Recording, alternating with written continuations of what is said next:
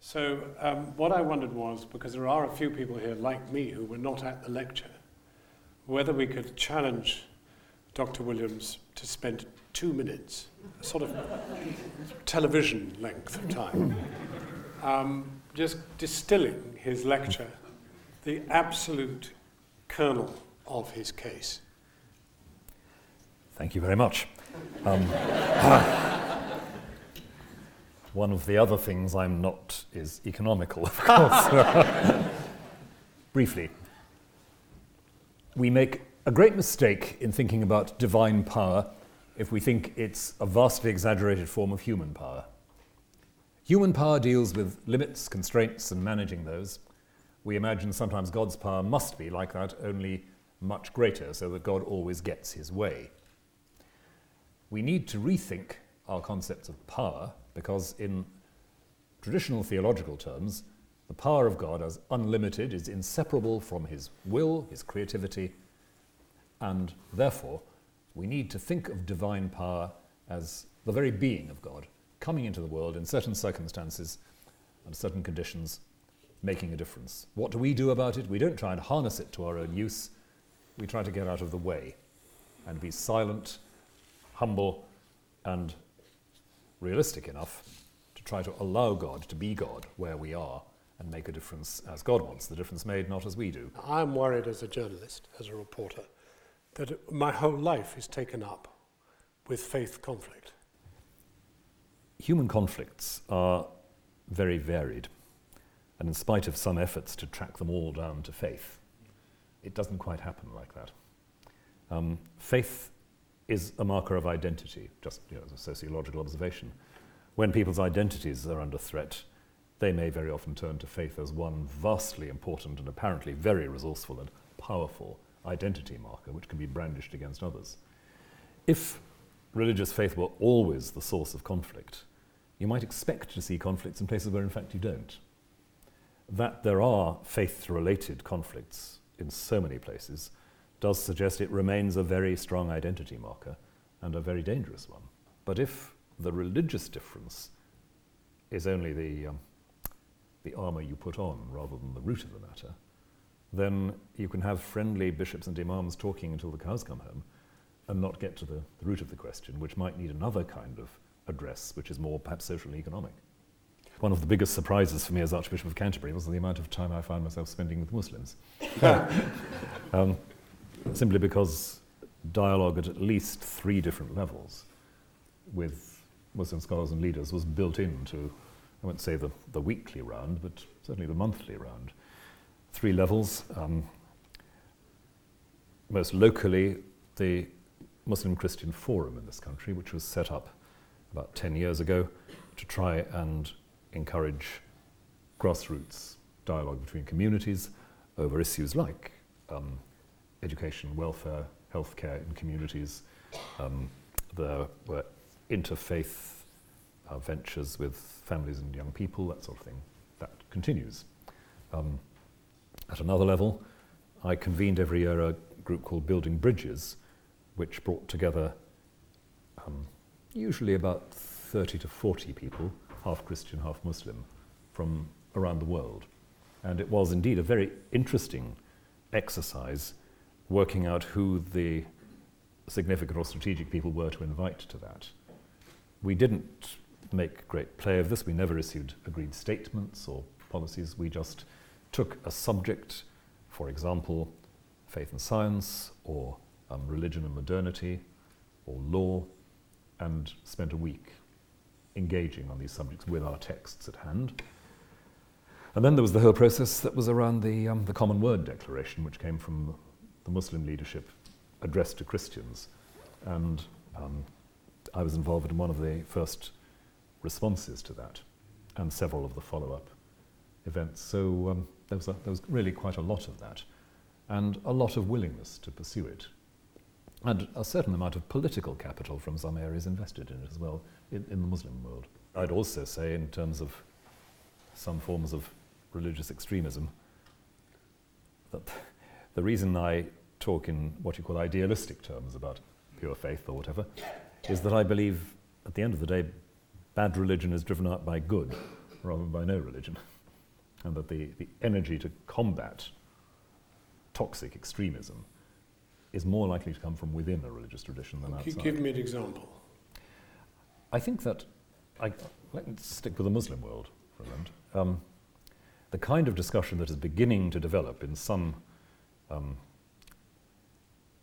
Muslim jurist circles about the death penalty, about the apostasy legislation, about women's rights, that is far more effective in changing attitudes in Muslim communities than a simple direct assault from secular modernism. What about faith in politics? I mean, You have some, do you? not a lot. But let's travel into the United States and look at the Tea Party. Many of whose followers we must. Well, if we must, we must. But they're a very serious force, and many of them are very devout believers, and yet their impact on politics, some would argue, is not always one which produces a happy outcome. Some would argue, and I would agree with some. Indeed. Without going into the detailed question of just how effective the religious right now is in the States as opposed to 20 years ago, and I think there is a shift that I see, a shift in the direction away from excessive influence.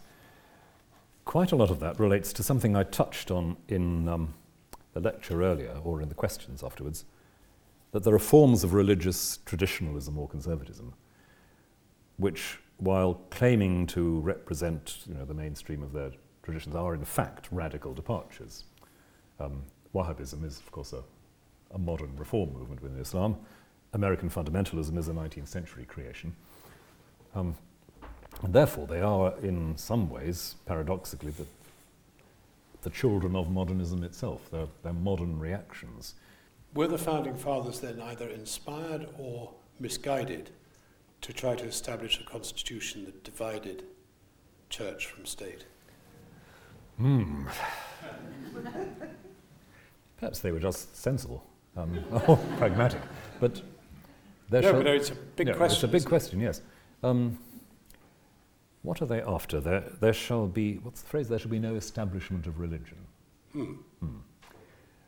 Meaning, as I understand it, that there will be no legal privilege given to any Christian confessional body.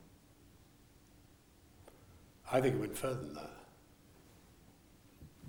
I don't think they wanted any formalized faith of any description anywhere within the political structure. I'm not convinced of that. They're 18th century rationalist Christians who believe that rational Christianity is the foundation of ethics. That's what Jefferson thought. And of course he produced his edition of the New Testament to prove it, which is a very interesting volume. But you could have all that without any formal... But depends what you mean by the word formal. There shall be no establishment of religion means, as I say, there shall be no legal privilege for any confessional body. I don't think that necessarily means there shall be no voice for religious institutions within the debates of the state. Where is faith in war? But justifying rather than blessing, I think that's pretty much what somebody like Archbishop Temple would have said in the Second World War. And I'm not a pacifist. I wish I could be sometimes, because it feels a bit simpler than trying to take each conflict on its merits. But I have that lingering unease that pacifism may be trying to have it a little bit too simply in a very, very complex world where sometimes it seems as if the use of force is the only way in which we can restrain the... If you'd had to, would you have volunteered in the Second World War? Yes, I probably would, actually. Yeah. Because in addressing us about these issues, you're talking about very real, living, absolute forces. And we need your help. And the help, what's the nature of the help?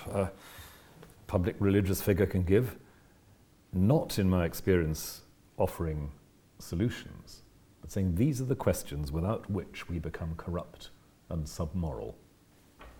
I look back on the early days of the Iraq War, not quite sure whether my judgment was right or not. I said very critical things before the war began. I remember publishing something when hostilities started, saying, well, now the decision's been taken, what's the next moral question? And it has to be, how do we get out and what do we do when we have? What constitutes a successful engagement and what's the long-term strategy? I still think that was a good question, actually, and I didn't hear an answer Certainly then. Certainly hasn't been answered yet.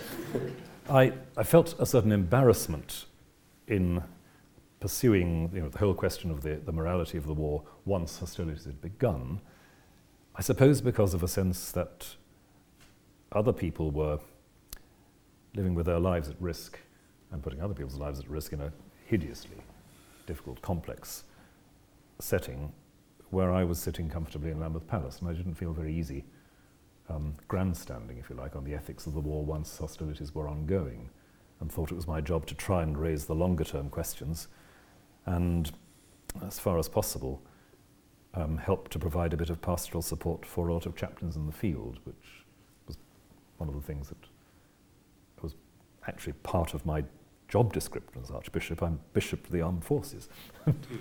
How would you characterise the state of faith in Britain today?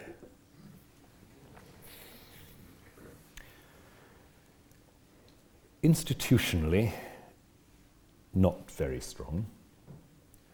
Emotionally, still quite a bit stronger than some people think.